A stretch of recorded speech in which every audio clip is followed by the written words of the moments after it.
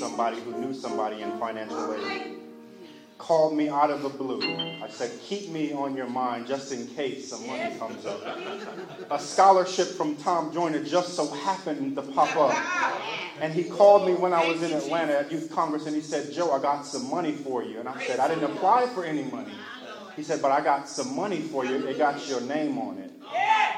Last week, before graduation, needed American literature to graduate. Last general ed completion. I didn't study that much for American Lit. I read the anthology of every work from the 1700s up until now. Went to test out of the exam. None of the questions that I studied was on the exam.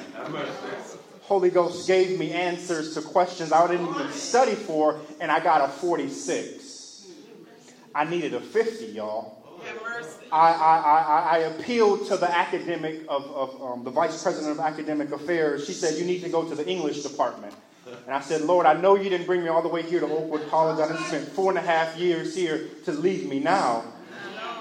I go to Dr. Bowe, and he says, what do you need, son? I try to flatter him.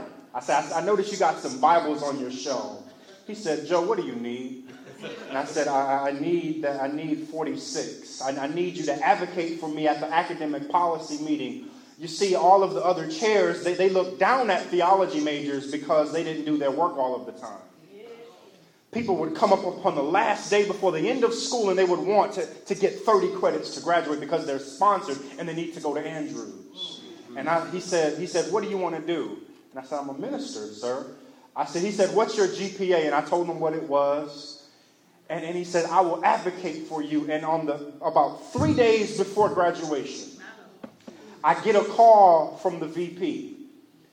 And he said, your name has gone through. And as soon as my name went through, I immediately rejoiced and praised God. God worked some other things out so I could graduate from a private Christian school. And I'm so glad, because I've been in every type of education, public, private, special ed, but there was no place for me better than Oakwood College. Amen. Father in heaven, you will indeed make a way out of no way. Sometimes you put us in places just so you can make a way. You will send us to the edge of the sea with the Egyptians behind us, crying out to you, wondering, why did you lead us in this direction? It's so you can make a way. Father, the difficulties that we face, we don't see them. We don't see how you're going to give us the solution. But Lord, we believe that the solution comes before the problem. Father, we ask you to make a way this morning. Create in us a new place for your Son, Jesus Christ, as we open up your word. In your Son's name we do pray. Amen. Amen. A friend of mine, when he was 2 years old, he had a traumatic experience that no 2-year-old should ever have. It was the day he was supposed to meet his father for the first time. He came from a single-parent home. And his mother told him that the next man that walks up to the house is going to be your father. So as a 2-year-old would do, he goes to the front porch looking for his father. The first man he's told by his mother is going to be his what? His father. First man walks up to the fence, and the young boy says, "Are you my daddy?" And the brother looked at him and said, "No."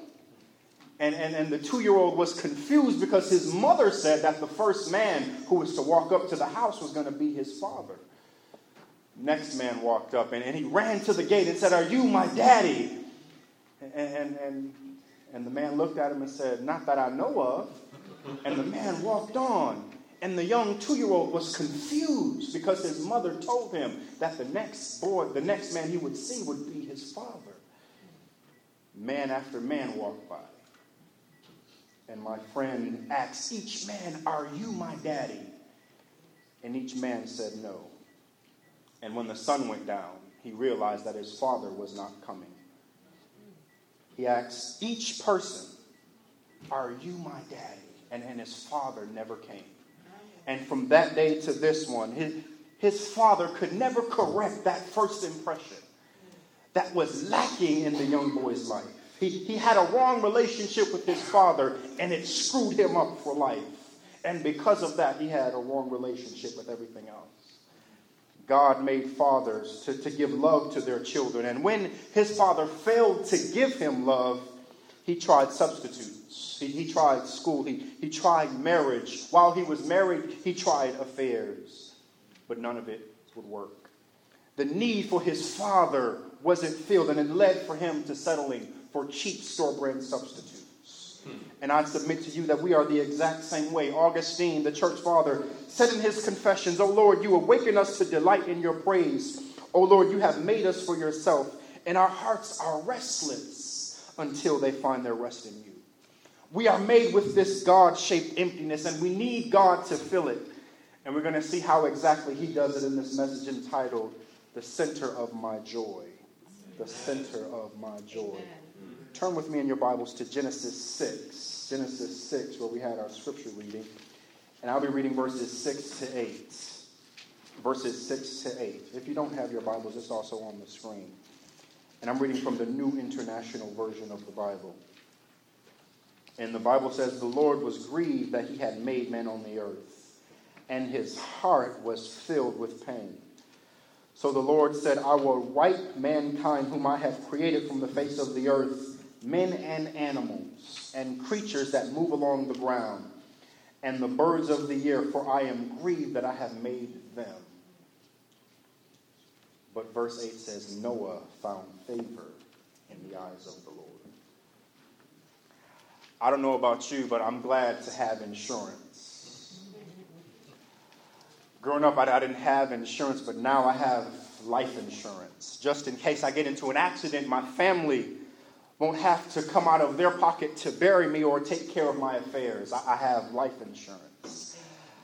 I'm an adult, so I don't drive illegally anymore, so I also have car insurance.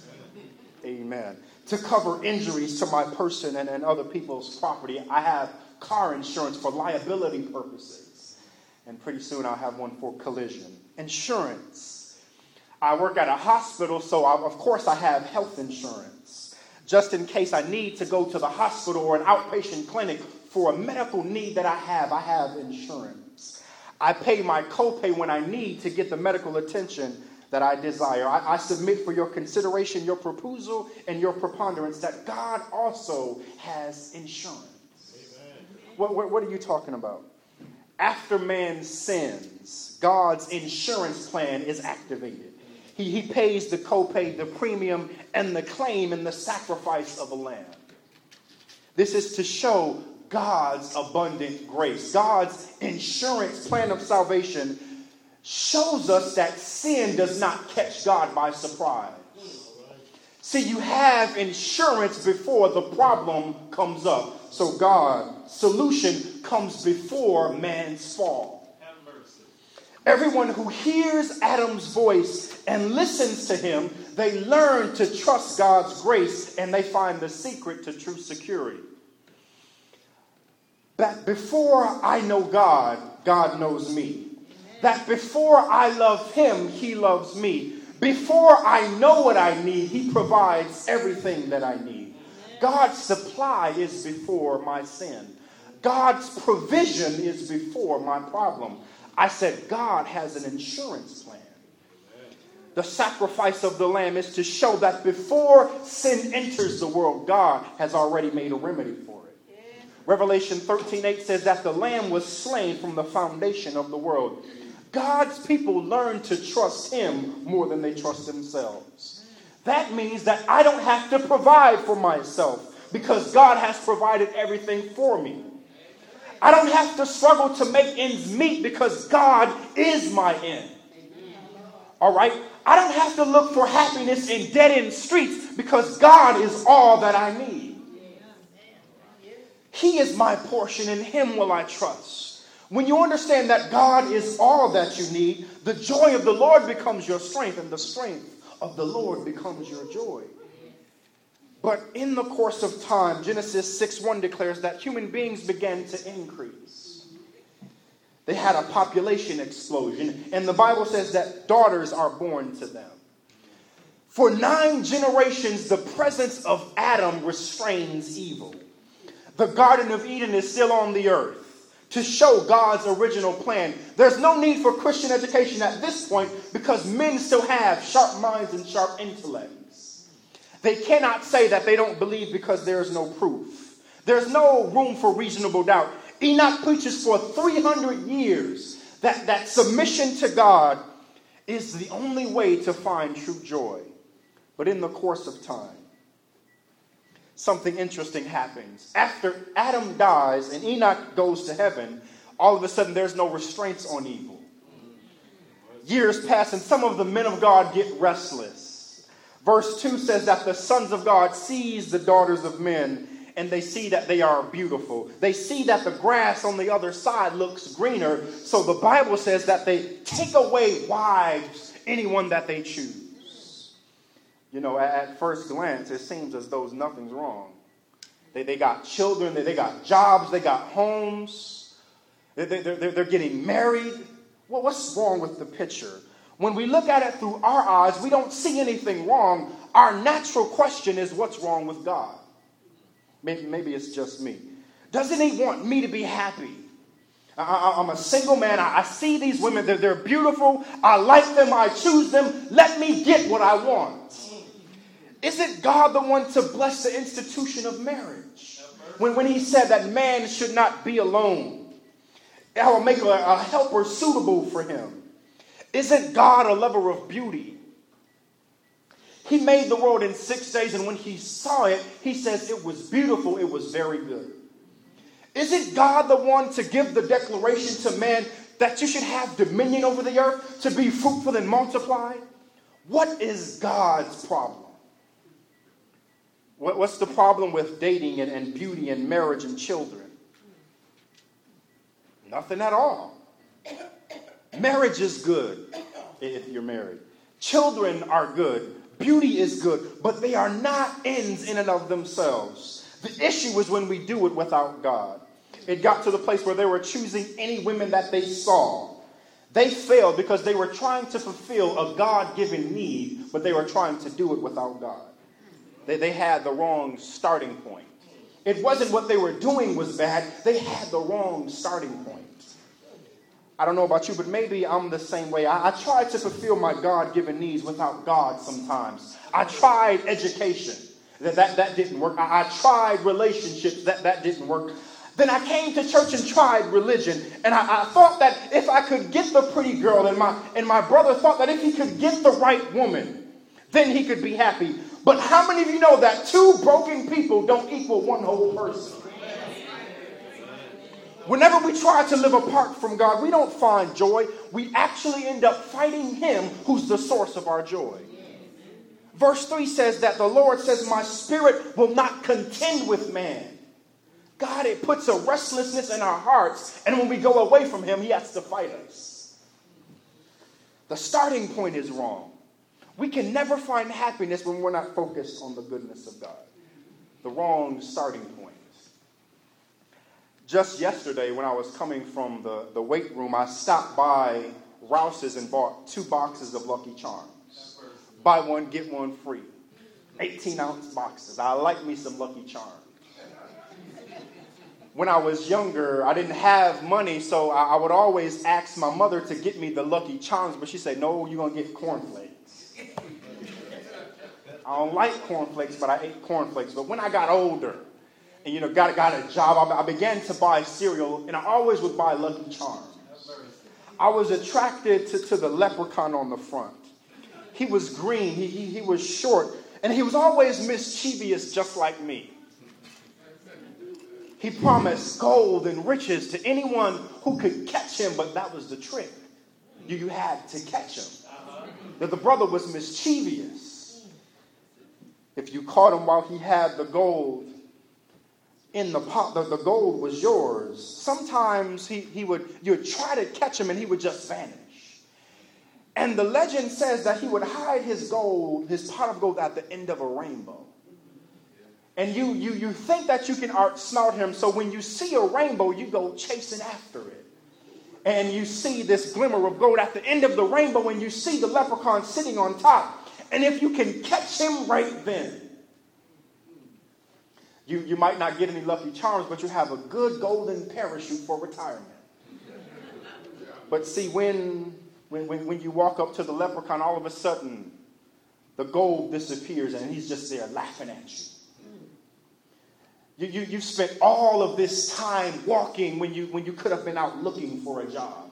And when you see the leprechaun and you walk up and you want to wring his neck, and the leprechaun tells you the truth, I never intended to give you my gold. And he say, don't go chasing waterfalls. Stick to the rivers and lakes you're used to. Why are you chasing me? You have the wrong starting point.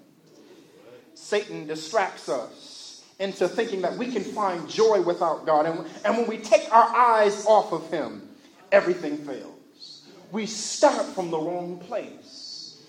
Hear this. Even if we do good things, they'll fail. We can't even accomplish successes the right way without him. We can't even have the good things and gifts from God without him.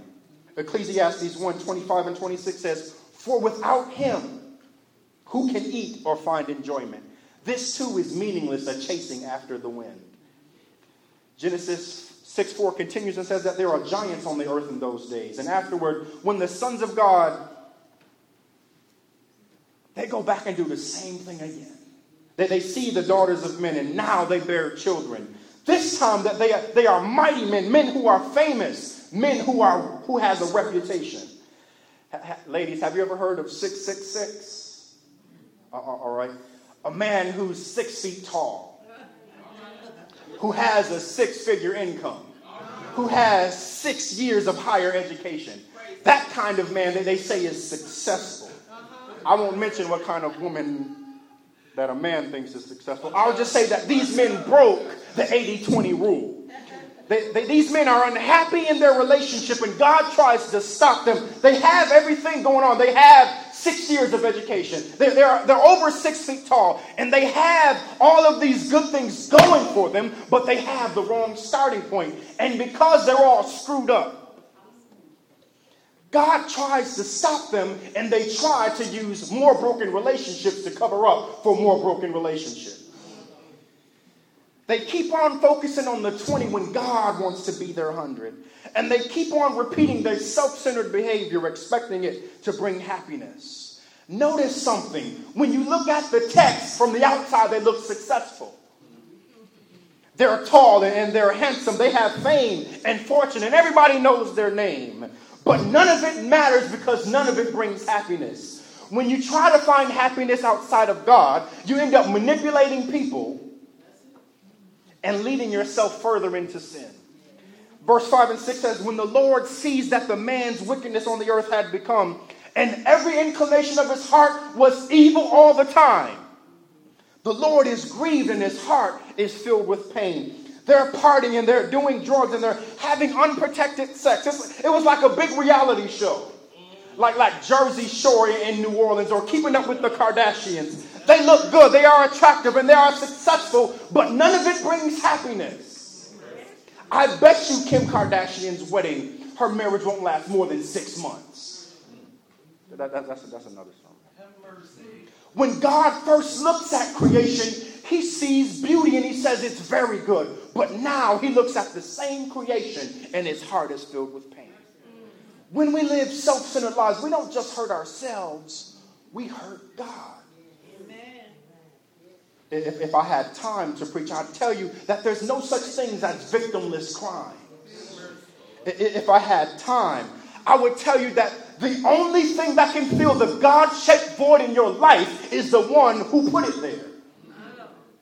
The reason is we try to fix ourselves because we don't understand our hearts. And when we see our hearts, we think that God will condemn us. We see people, well, some of us see people walking up and down Bourbon Street, walking up to the club saying, will you take away my God-shaped emptiness? We're asking these broken cisterns. If you've ever been down there, you see all of these broken people who walk up to these strange men and women and say, can you feel the ache that I have in my soul? Asking the women to fill a hole that God put there, like Luther said, if only for just one night. But what do you do when the night is over and you have to wake up to the same life that you had the day before?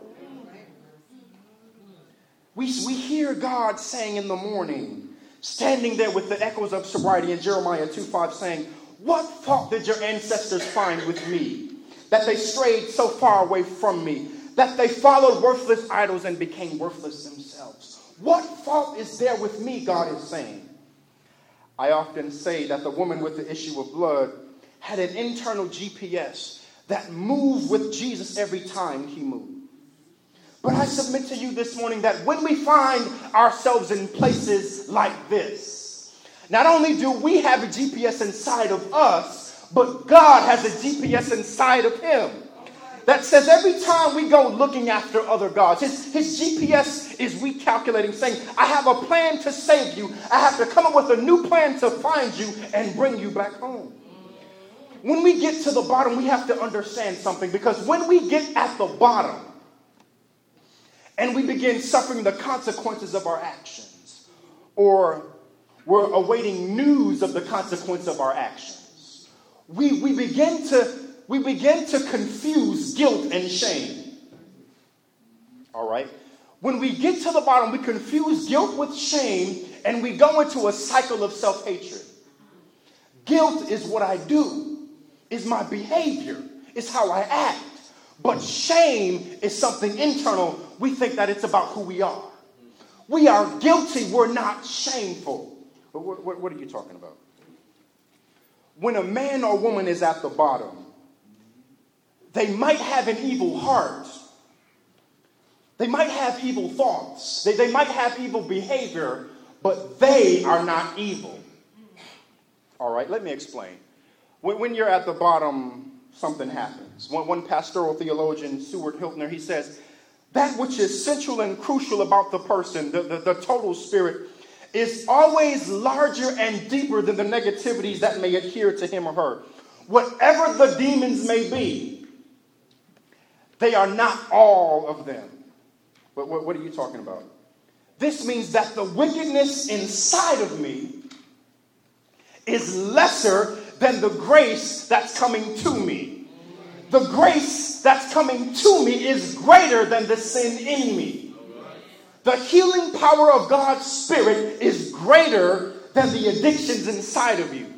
The humanity of a man is always bigger than the demons of a man. The problems I have are lesser than the potential inside of me. Turn to your neighbor and tell him, I might be a great sinner, but Jesus is a great Savior. That's the wrong neighbor. Turn to the other neighbor and say, I might be sinful, but I have potential. Look at what I can do when I'm sinful and on the bottom. That's why I think that God let Noah preach for 120 years. They saw what they could do without God. What do you think that they could do with God? Let me press my case some more. Jesus goes across the lake to see a man possessed by demons, plural. And Jesus said, what's your name? Well, what's your demon? Jesus is not talking to the man. He's talking to the demon inside of the man. Jesus has to come and speak to the issue and deal with the issue before the real man can be helped. Jesus doesn't talk to you. He talks to your demon. And the demon says, my name is Legion, for we are many. A legion is normally thought of as a group of 1,000 Roman soldiers.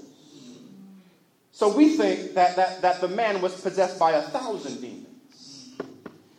But a legion, based upon history, could be between 7,000 and 50,000 demons.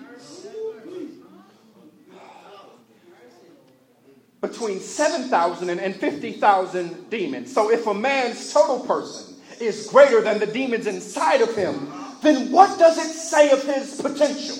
When the disciples were running away, Jesus stood right there on the shore. He wasn't afraid of the demons because Jesus knew that if he could ever get inside of the man, the darkness might be greater than the light now. I might look like Samson now, blind, bald, without strength and without vision, shackled by a heavy burden, beneath the load of guilt and shame. But when the hand of Jesus touches you, You will no longer be the same.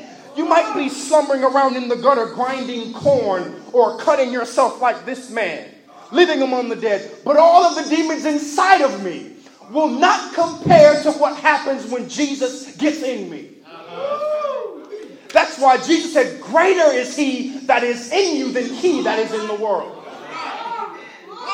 In the book of Revelation, Jesus is walking in the middle of the golden candlesticks with the churches in his hand. Then he gets kicked out of the church in Revelation 3, and he's outside knocking, trying to get in. He's knocking, trying to get in, and John wonders, how can the church abandon its Lord? When Revelation 4 pops up, he sees 24 elders. Jesus is outside of the church in Revelation 3, and John is hopeless, thinking that no one can get to heaven. And in Revelation 4, he sees 24 elders sitting around the throne, and it sparks questions in his mind, and he begins asking the question in Revelation 5, who is worthy? In Revelation 6, he says, who shall be able to stand all of this? In Revelation 7, John sees 144,000 standing on a mountain, and the angel says, these are they that came out of the great tribulation. The entire world is wondering after the beast, and it seems that greater is he that is in the world than he that is in the church. But at the end of Revelation 7, when John sees a number that no man can number, he declares that greater is he that is in me than he that is in the world. The world is accustomed to darkness, the demons and despair inside of you, but my potential in life is greater than my demon. That's why Jesus said, let me cast out the 50,000 demons, and you'll see what I can do in your life. That's why verse 8 makes sense when it says that Noah found grace in the eyes of the Lord. Some place says favor. This is the first place where the word grace is used in the Bible. And whenever the word is used, it's always given to someone who doesn't deserve it. The King James Version says grace. He found grace in the eyes of the Lord. Noah didn't find grace. Grace found him. Noah was chosen by God before he knew God even existed. Before he did anything. Before he preached. Before he had children. Noah found grace. Understand something else. Noah was a Sabbath keeper. Uh-oh. He was a vegetarian. He saw angels. His family was Adventist, but he still needed grace. When grace comes to Noah, it is unearned and undeserved. Noah didn't have a right to claim God's grace. It was based upon God's own choice. If we want to be saved from our sin and make God the center of our joy, what we need is grace. It means that God looks beyond your faults and sees your need. It means that when you are at your worst, God is at his best. When you deserve nothing, have nothing, expect nothing, God shows up and gives you everything. When you have nothing to offer, nothing to defend, when you're down to your last nerve and you hate yourself and your life, God shows up and gives you grace. And he tells you that greater is he that is in you. It's because of grace. See, it's when we're at the bottom is when grace comes to us. And when grace comes to us, we wonder why.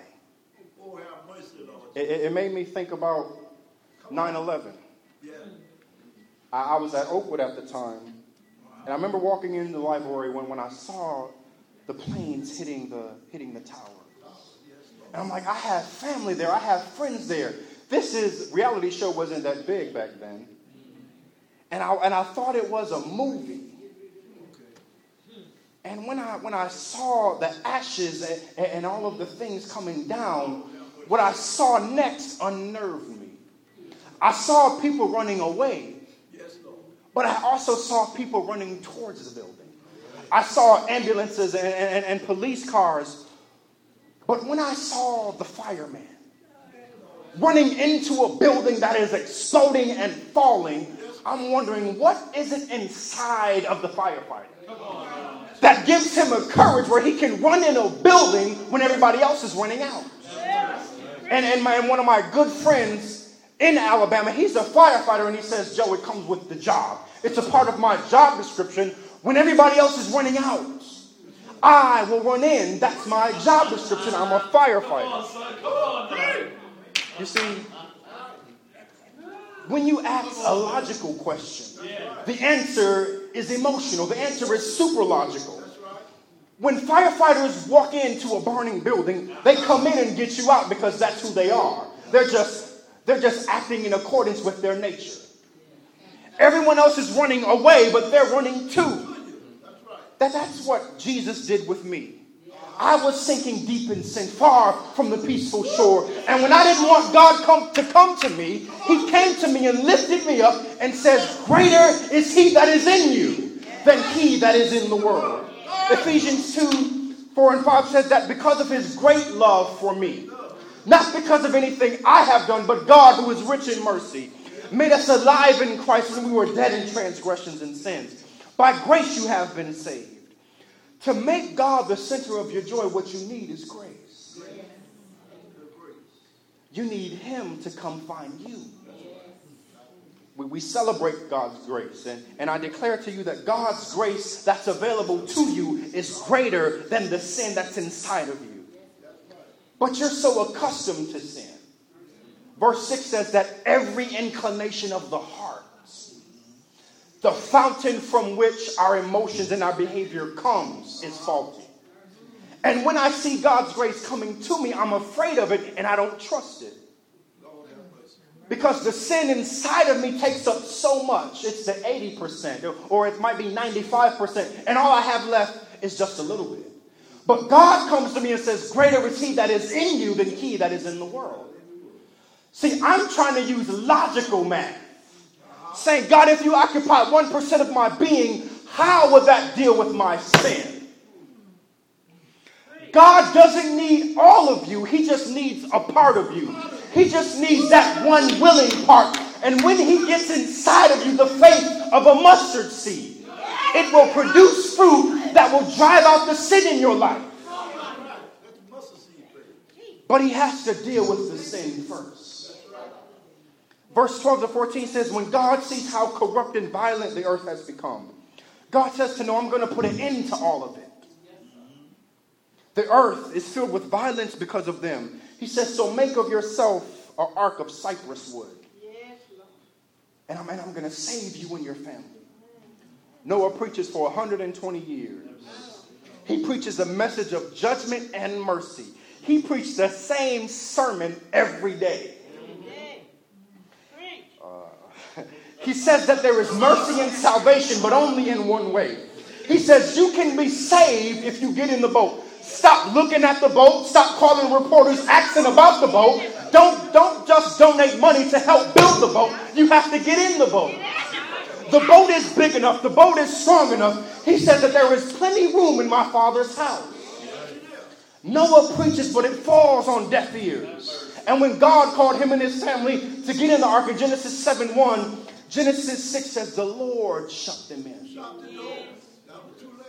And after 7 days, the rain begins to fall. And all of a sudden, everybody wants on board then.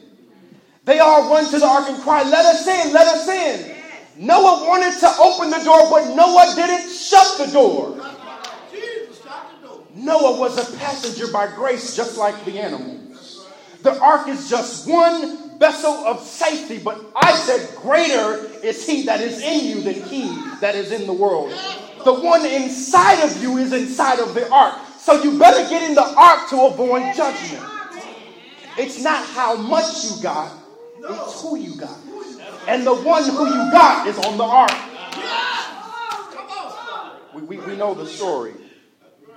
It rains for 40 days and 40 nights. Satan thought he was going to die in the flood. But Noah and his family is safe. The ark didn't save Noah. God preserved Noah. God deals with the sin problem. He destroys sin and saves 8 people. But something we miss is that the world after the flood is the same before the flood. Uh-oh. Noah got drunk after the flood. He cursed his family after the flood. And the Bible declares in Genesis 8:21 that the thoughts of their hearts are evil from their childhood. God gives the same verdict upon good people as he does evil people before the flood. Noah wasn't perfect after all. So reason with me. God's solution to the sin problem cannot be judgment. It can't be punishment, because the fear of the flood will not change your heart.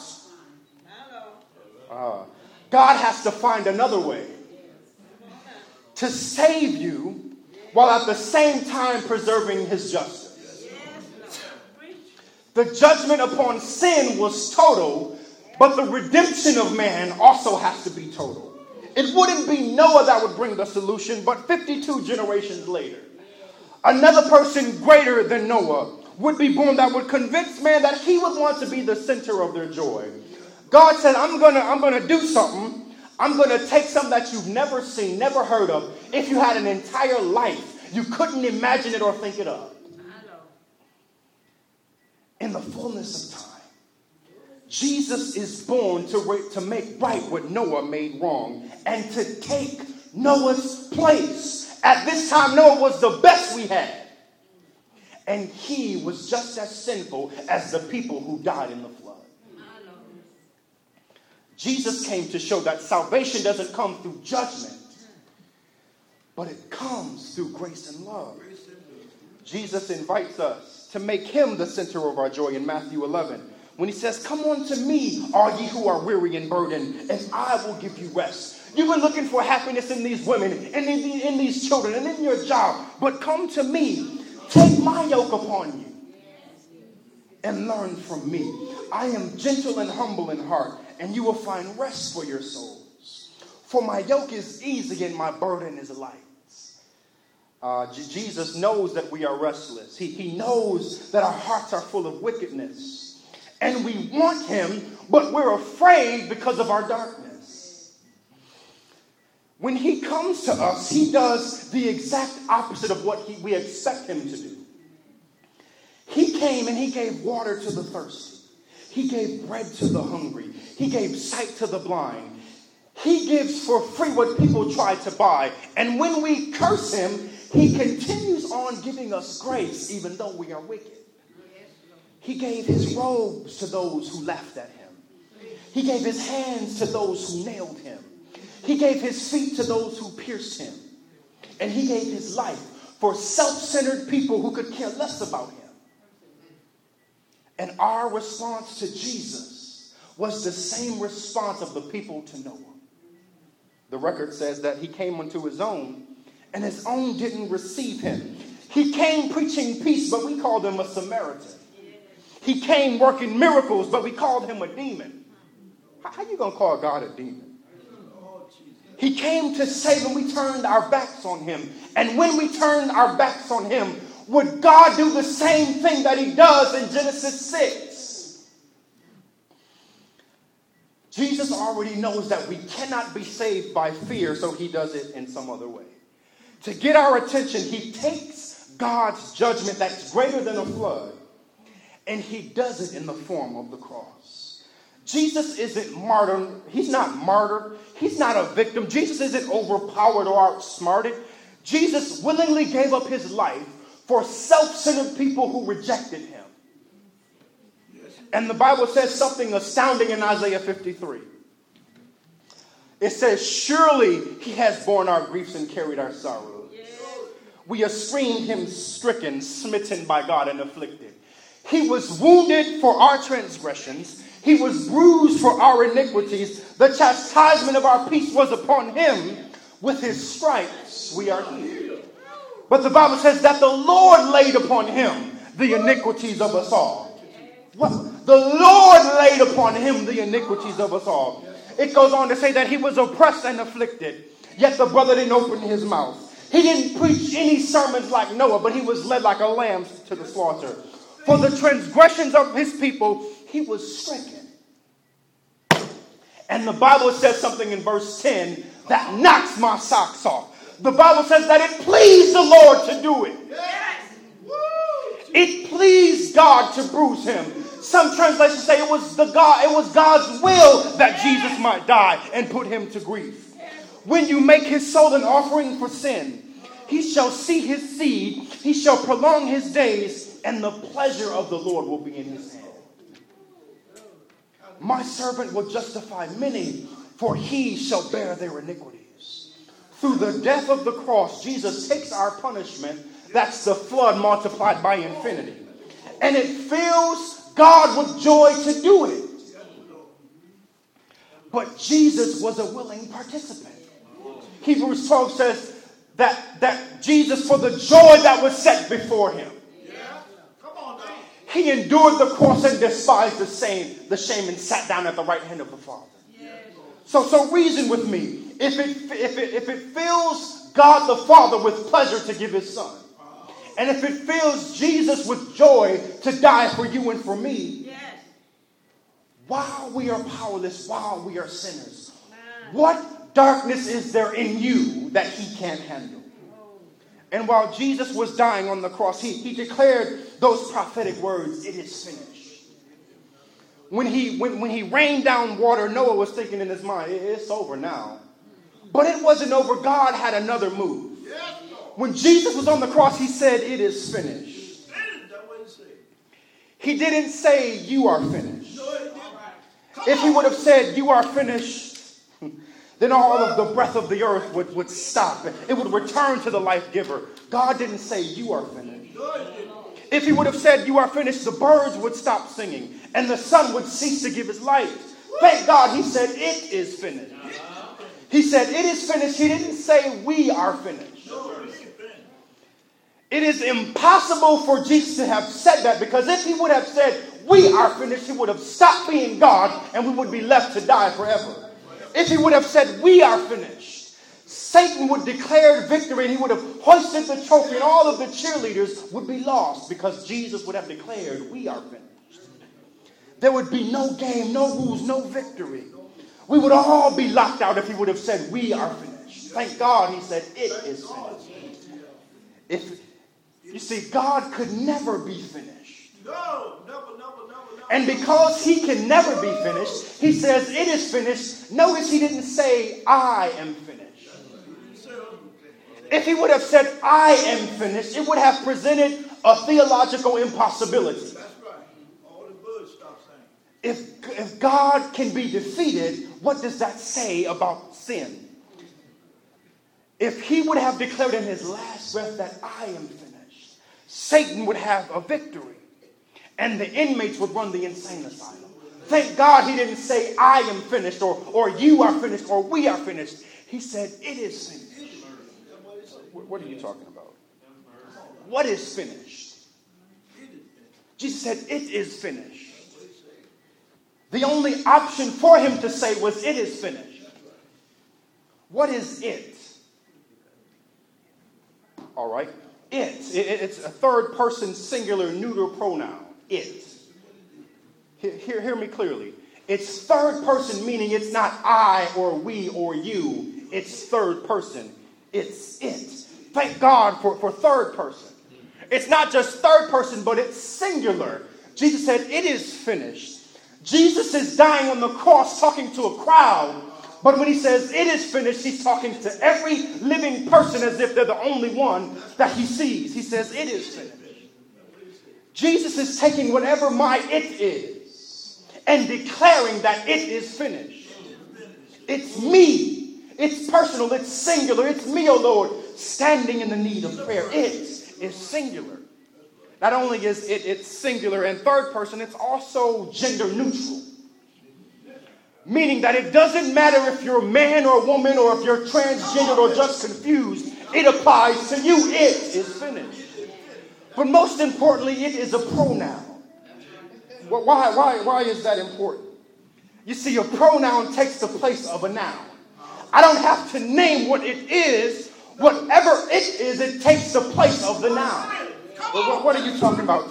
Anything I need to be finished, it is finished. If it's alcoholism, I can substitute it for me and for the noun and say, well, alcoholism is finished. If it's addiction, I can substitute it for me and say alcoholism is finished. If it's self-righteousness or self-hatred, I can declare what Jesus declared and say it is finished. Whatever your it is in your life, whether you know it or not, it has already been finished. Not only is it finished, you ask the question, why is it finished? Because Jesus fulfills it and he declares it. He fulfills it because he lived a perfect life. And he died a perfect sacrifice. So he has the authority, autonomy, and audacity to declare that it is finished. He has the authority to say it is finished. Not only does he have the authority, but because he says it, that means it is finished. What do you mean when he says he declares it? Where God is not a man that he should lie, nor the Son of Man that he should change his mind. When God declares something, it is what he says it is.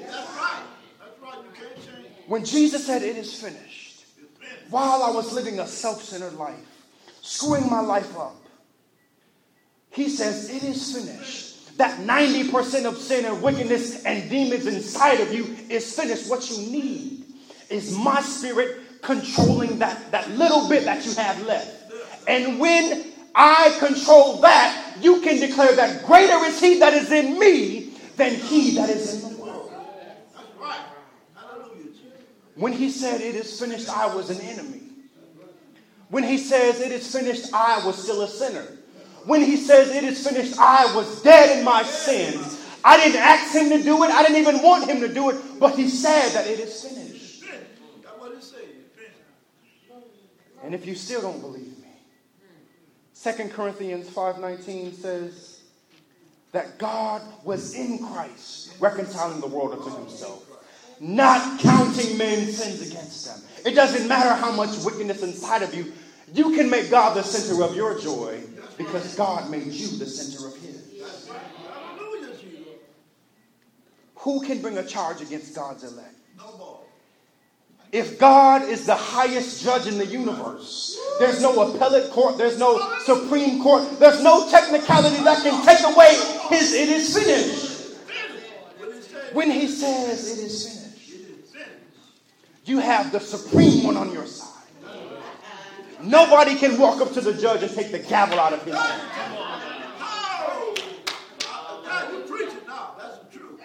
We are saved because God made us the center of his joy. We can be restored not by punishment, not by fire insurance, but by love and complete restoration. The cross is God's promise that he doesn't hold your sin and all the crap you got in your life against you. Because he says it is finished, whatever it is in your life. He said it before you even asked him to do it. And if it pleased him to do it, then it's got to please him when we come to him. It's got to please him when we come to him. With our stuff. And say, God, you said that the demons inside of me is lesser than the potential in me. But I need to give you myself with all of my crap. When I first went to college, I didn't go to Christian school. I went to a public university there in New York. And I don't remember how old I was. I was 17 or 18 or low. Go to college, trying to do it big. I bought my Timberlands, my leather coat. I bought me a 27-inch TV. And then I had a small 5x7 room. I thought I was doing it big. Yeah, you were doing it big. But what I didn't know was that I bought all these school clothes, but I didn't know how to wash them. So for about 2 months, I would keep going to the store buying underwear and shirts. And when the middle of October rolled around, I'd go home and I'd hand my adoptive mother this big old thing of clothes. And she said, what is this? I said, you never taught me how to wash clothes, so I'm bringing them here to you. And I'm not going to tell you what she said to me. But she said, Negro, you're going to have to learn how to wash your own clothes. I said, I don't know how to wash clothes, I'm bringing them to you. I've been seeing you do it. I've been watching you do it. You've been doing it all these years. Surely it won't be too much hassle to wash, And she said, no, baby. She took me down to the basement. And the first thing she did was separate the clothes. Now, mind you, she's separating stuff I don't want her to see. Okay. But when she's separating clothes, she knew me when I was 8 years old. There's nothing I could bring to her that she didn't already see. Because she had over 400 children in her foster care, so surely she's seen whatever it was that was in my laundry basket. She separated the clothes. And I'm like, I've never seen you do this before. You just throw them all in. I'm going to teach you, babe. I'm going to learn you, son. I said, yes, ma'am. And she began separating the clothes right over here, and the stuff that I thought was expensive over here, and some other stuff over here, and socks over here. And I'm like, and there was some stuff that I wore. I just wore over and over. I just sprayed some stuff on it and put it on. And it was actually dirty. So what she did, she says, baby, we're going to pre-soak it. I said, what is pre-soak? She took some, whatever it was, and she put it on the stain. And I said, what is that going to do? She said, it's going to make it easier to clean when I put it inside of the washing machine. I said, I got stuff that's so dirty it needs to be pre-soaked. I said, all right. So we put the stuff in the washing machine. Come on. And the first thing she did, she didn't put everything on regular. Everything that was a certain type, she put it in and she made a specialized cycle for what was dirty. The stuff that was pre-soaked needed to be put on heavy and hot.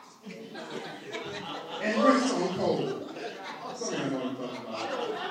And when I began to look at what she was doing, I went back to school with, I've never folded clothes. It was in a big garbage bag.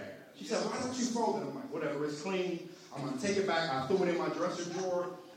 When the day came when I was ready to wash my own clothes, I go to the store and buy the stuff. And I don't do what she did. I just threw it all in, put it on cold so my stuff don't shrink, and it was washed. But while the stuff was washing, I looked on the back of the detergent and I began to read. And when I began to look at it, my antennas began to go up because I'm like, I haven't been in church too long, but when I looked at this, I got inspired. And I looked at it and I saw something called surfactants. And I was a novice biology major at the time, so I'm like, what is surfactant? So I go to my biology professor and ask him, what's a surfactant? He said, that's a chemical that attaches itself to the dirt on the fabric. And it separates the dirt from the fabric, so in the rinse cycle, the water can wash it away. I'm like, okay, surfactants. And I began to read all of these things, and I just got happy. And I went back to my mom, and I'm like, isn't this what you told me when I was a young boy, that God would wash me, even though I was dirty, even though I had all of this crap in my life? God would put me in his wash cycle and clean me up. And I've been reading some stuff, and I want you to explain it to me. And she said, well, baby, God's grace attaches itself to your sin. And his grace separates it from you, and his love washes it away. And when I began to look at that, I began to see that no matter how dirty I am, God has to pre-soak some stuff in my life. So when I finally come to my senses and let his love attach itself to me, his love and grace can wash it away. I don't know about you, but there's some stuff in my life that's been pre-soaked. There are special wash cycles that God takes me through. Even though there are things in my life and in my past, God still has to wash me. And if I wanted to say, I need him to wash some stuff in my life, I want you to stand to your feet. I'm going to pray for you. There's some stuff in your life that God needs to separate from you before his grace and his spirit can be in you. And if you want to say that there's something in my life that I've been trying everything to get rid of it, whatever it is. That's why Jesus said it is finished, because no one needs to know what needs to be finished in your life. If there's an it in your life, I invite you to come down to the front. I'm going to pray a special prayer just for you. Whatever your it is, if it's sin, if it's a toxic relationship, if it's self-righteousness, whatever it is, God says, let me put it in my wash cycle. Yes, he does. You're not even ready for the dryer yet. Let me put you in the wash cycle And let me clean this up in your life. Clean you up. Hallelujah. His grace attaches itself. It is attracted to dirt. Thank you, Jesus. And he does it. And all you got to do is let him pick you up and put you in his side. You be clean. If there is someone else here who wants to sing Clean, Jesus in a Lord, new way, clean. you want him new or fresh in your life, I invite you to come stand next to me. If you've seen Jesus in a different way, you've been looking at God and you're saying, why would you destroy all of those people? Thank you, Jesus. But God destroyed all of those people. Then he took his own medicine. He did it for you and for me. Is there one person who wants to connect to Jesus in a new and powerful way? Come stand next to me. I'm going to pray a special prayer just for you. Do you want Jesus in a new and different way? Yes, Lord. You thought that God was doing something on the cross because he had to do it.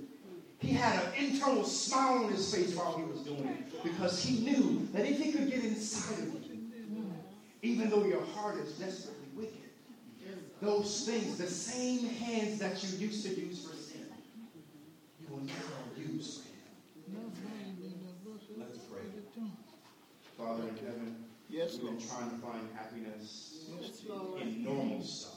Yes, Lord. But Father, even that normal stuff doesn't bring happiness if it's not connected to you. And Lord, when we can't find it in normal stuff, we use abnormal stuff. Lord, yes, And you Lord. fight with us and our heart becomes even more wicked. But Father, Lisa. you have the audacity to come to us like a magnet attracted to sin. And you're following us around like a small bugaboo, trying to get our attention. And when we shoo you away, you keep on following us. Mercy, And Lord. Father, Help we us. stand Help spacious us. at Help your us, Lord. We think about when you did it. Yes, And help why us, you Lord. did it in our hearts are amazed and we wonder, can you take away my iniquity? Thank you, Lord. Father, you just need a small Thank you, part Lord. of us. Because if you could ever get inside of us, your little bit is more potent than our sin. Hallelujah. Lord, touch, Lord. Father, we ask that you get inside of us. Please. If we're at the bottom, get between us and the bottom. It might just be a small crevice. Father, we ask that you go there because Revelation 3 says that you're knocking on a door. Any door in our lives that's open to you, you are knocking on that door. Yes, Lord Jesus. Father, we give you permission to go through a window if you ask, Lord. Get to our point of need. Grant. Father, there are people here who need some stuff to be finished in you. Yes, Lord Jesus. Yes, Lord. Father, I ask that you go to whatever there is. Please, in Lord. it. Finish. Let them know you've already done it. You've already given them the solution before the problem ever existed. Yes, Lord. Yes, Jesus. Thank you. Father, some of us think that our pre-existing condition discounts us for your insurance plan. But Lord, we fall at your feet saying, cleanse us, save us, help us. Father, that is our prayer, that is our plea, and we accept it by faith in your Son's matchless and worthy name. If you need God to finish